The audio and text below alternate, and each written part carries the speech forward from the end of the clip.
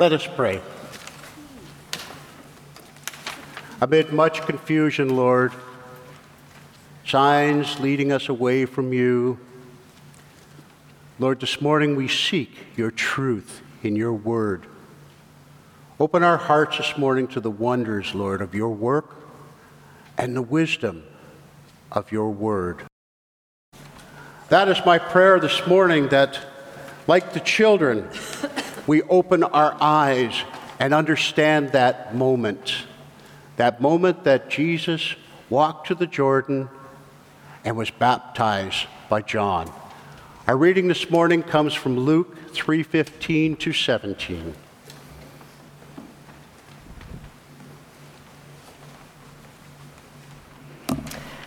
Everyone was expecting the Messiah to come soon, and they were eager to know whether John might be the Messiah.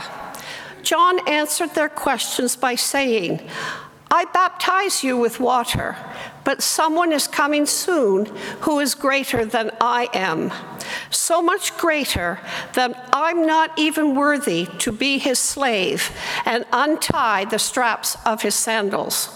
He will baptize you with the Holy Spirit and with fire. He who began a good work in you will be faithful to complete it. He'll be faithful to complete it, and he who started the work will be faithful to complete it in you." Thanks be to the glory of God in his sacred readings. Thank you. Now, my question to you this morning is, do you believe that? That's a good question, isn't it? Because like the children, we probably don't remember our baptism. Anybody remember their baptism as a child? Now, as a child, not in recent years. Some of us were baptized later in life, which is good. Some of us were baptized, rebaptized, if we happen to went to another denomination. That's okay. There's only one baptism, I believe, but I myself have been baptized twice. Now, God began this work in you, though. He began this work at your birth. He knew you even before your birth. Before you were even knitted in the womb, he knew you. And for those of us that are baptized as infants, it's our way of continuing that work until today. Now, some of us are a little older. Some of us are not. But God has always been at work in your life. Now, you may find that odd because, well, I won't make you hold up your hands, but I'm going to say there are some people who probably have never done what I mentioned to the children. Come up before the congregation and profess your faith in what you know about Jesus Christ and what you believe. That's called confirmation. That's what we call it in the Presbyterian Church. And probably there's a few of you that haven't done it. But just because you haven't done that, and just because you don't remember your baptism, does not mean God has not been working in your life. So I'd like to share a story with you. My mother was a sort of a fallen away Catholic. My father was not religious at all, although he liked to wear St. Christopher, which I still wear as acknowledging him because patron saint of travelers. My dad had allow no grass to grow under your feet type attitude. And but I was baptized in a United Church. And it was a church of convenience. It happened to be down the street. And my mother was concerned because of her upbringing that if I wasn't baptized, I'd be going to hell. And that's really quite the simple thing. So I was baptized in the United Church, and I was given a wonderful little baptismal certificate. Anybody still have their baptismal certificate? Yeah. When I was a kid, that was identification. That allowed you to go to school, I used it for identification for, I can't remember how many things I used it for. I still have it, and I still look at it. And one of the things I remember is my father's mother was a little bit religious, and she kind of liked the United Church. When she went there, she liked the way it was laid out. It was down the street. It was a big old building like this, and very majestic. So she liked to go there. And she took me there when I was young, and it was interesting. Did I learn a lot about God? I'm not really sure. I remember sitting by my grandmother a lot, and I really liked that. But from that moment of baptism to this moment today, I realized looking back that God has always been leading me to where I am. God has always been walking beside me. Now, had you asked me even 20 years ago, would I be a Presbyterian minister, I would have had soundly said, no. No, absolutely not. 20 years ago, I was doing mission work. I was in the evangelical church, non-denominational, and the whole concept of being in a Reformed church, I went, yeah, I'm not sure. But because I was a missionary, and I've told this story before, I ended up in a Presbyterian church in Mexico and was led into the Presbyterian denomination through the love of the minister there and the people. Now, when I look back, I go, isn't that interesting? But I recall all these times when I was confused and when I didn't know what to do, I would pull out this baptismal certificate and I would look at it because I would always remember on that day, I was incredibly important to a lot of people. And I must have been important to God because of that day. Now, it didn't make a lot of sense then. To be quite honest, it didn't really make any sense that I did that time and time. Have you ever done that? You have something that you keep going back to. You have no idea why, but you keep going back to it. When I was in seminary, we of course go through baptism, and one of the things I found is that one of the things that we really need to do is to reimagine our baptism. Now, the way that I always did that, of course, was looking at my baptismal certificate. I can't read the minister's signature, but I can read my name. And what I'd like you to do this morning is we're going to try a little exercise. This is an imaginary exercise. You're going to use your imaginations. You're going to try to imagine that day when you were a baby in the arms. Remember little Wally? You're just a baby in the arm, and water was being sprinkled on your head, and words of welcome were being said, and words of encouragement were being said. The people around you were being encouraged to support you and be with you and guide you and help you. And then the child, you, were announced to the world, and your name was said, and you were announced as a child of God. And everybody went, welcome. And you were welcomed into God's covenant with all of his other children. Now hold on to that feeling. A friend of mine, Dale Woods, instructor, friend, principal of Presbyterian College, wrote a letter a number of years ago, which he shared. And I was very taken with the letter. I've since reformed it a little bit to sound more like me, but I give it out to every child I've ever baptized. Because this is what it says, and I'd like you to listen carefully. And it's, remember your baptism and give thanks. Dear child of God, I'm writing you this letter to help you remember the meaning of your baptism in the years to come. I'm sure that you will have many questions over your lifetime, and I pray that loving, faithful people will be there to talk to you about this day. I pray this letter will give you guidance as well. Today, in the presence of many people who love you, you were baptized. I stood before you, sprinkled some water on your head, and offered a prayer for you. Why did I do that? Because your family desired to announce and celebrate God's love for you, made known to us through Jesus Christ, and because they believe that God has called us to help you get to know and trust his love more and more as you grow older. There will come times in your life when you will feel alone and wonder, if anyone understands you, anybody at all. When that happens, I pray that this letter will help remind you that God does care about you.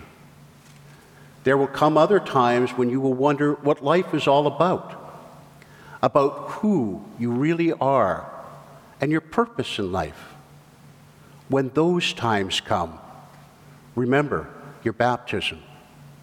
From the very beginning, God was working in you to be his child and his servant, sharing his love with all people. Now may God bless you and help you and others you will meet along your journey. Remember why our baptism is so important. Now, dear child of God, on behalf of your church family and every believer around the world, welcome to the family of God. That letter is given to encourage parents to remind their children until they can read on their own and then given. We give out baptismal certificates still, but something about knowing that on a certain day you were so important to God. You're welcomed into the covenant. This morning, the message is simply entitled Baptism. And I'm going to read from our Living Faith. On the day of your baptism, water was poured into the font. You were brought forth by your parents and loved ones to share in that wonderful moment. So what the Presbyterian Church writes on baptism, it's one of the covenants of God, but it's also one of our two sacraments. Anybody know what the other one is? The Lord's table. We have two. And they're incredibly important. We spend a lot of time thinking about this one, and we do this one. We spend very little time thinking about this one. Today, I'd like you to try and remember that day and the importance of it. Baptism is a sign and a seal of our union with Christ and his church. Through it, we share the death and resurrection of Christ and our commission to his service. In baptism, water is administered in the name of the Father and of the Son and of the Holy Spirit. The water signifies the washing away of sin, the start of new life in Christ, and the gift of the Holy Spirit. By the power of the Holy Spirit, God acts through baptism. It is a sacrament, not of what we do, but what God has done in us.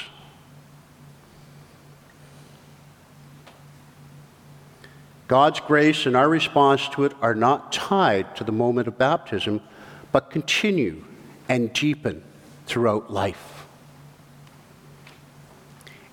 It is a sacrament meant for those who profess their faith and for their children. Together, we are the family of God. Baptism is also an act of discipleship that requires commitment and looks towards growth in Christ. Those baptized in infancy are called in later years to make a profession of Christ. What is born may die, what is grafted may wither. Congregations and those baptized in Christ must mature in their life in Christ. Baptism assures us that we belong to God. In life and in death, our greatest comfort is that we belong to our faithful Savior, Jesus Christ. Now, I'd like to do something just a little different this morning. These are the waters of baptism. When you were small, they were sprinkled upon your head. You were blessed in the name of the Father, Son, and Holy Spirit. And you were presented. This morning, I would invite you to walk forward and dip your fingers in the font. Yes, it's been blessed. Yes, you may. They are the waters of our Lord. And I would invite you to take this moment to run your fingers through the water to remember that time. I would invite you to come forward now if you so desire. It's okay to be adventurous. I would invite the choir to come down as well.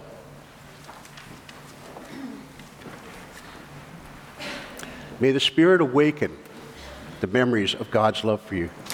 Go ahead, run your fingers through the font. Feel the water, that life-giving water of Christ.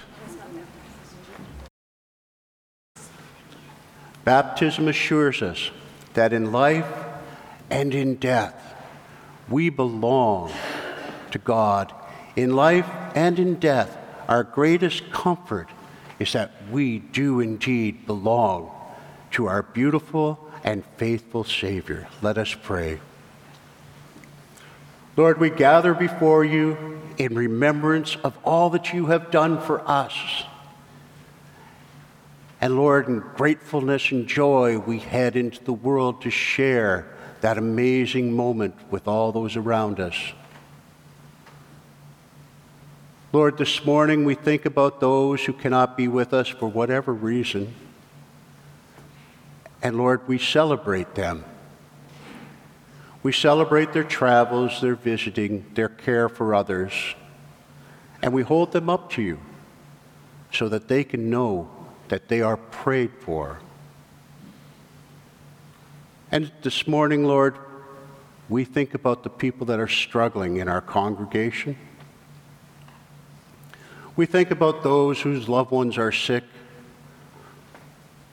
whose loved ones are soon to be with you, and the struggles they are going through at the moment, Lord. And Lord, we just ask that you wrap your arms around them, that they know we are praying for them, that we are holding them in love, in your love. And Lord, we give you thanks for answered prayers. We give you thanks for the restoration of relationships, for the restoration of health of those around us. Lord, we celebrate those moments and that time. This morning, Lord, may the Spirit carry us out into the world so that the healing, the joy, the faith, and the hope that we have in you is shared not only with the people around us, but in this community, in this city, and in this world, Lord, that they can know that above all things, you are God of all creation.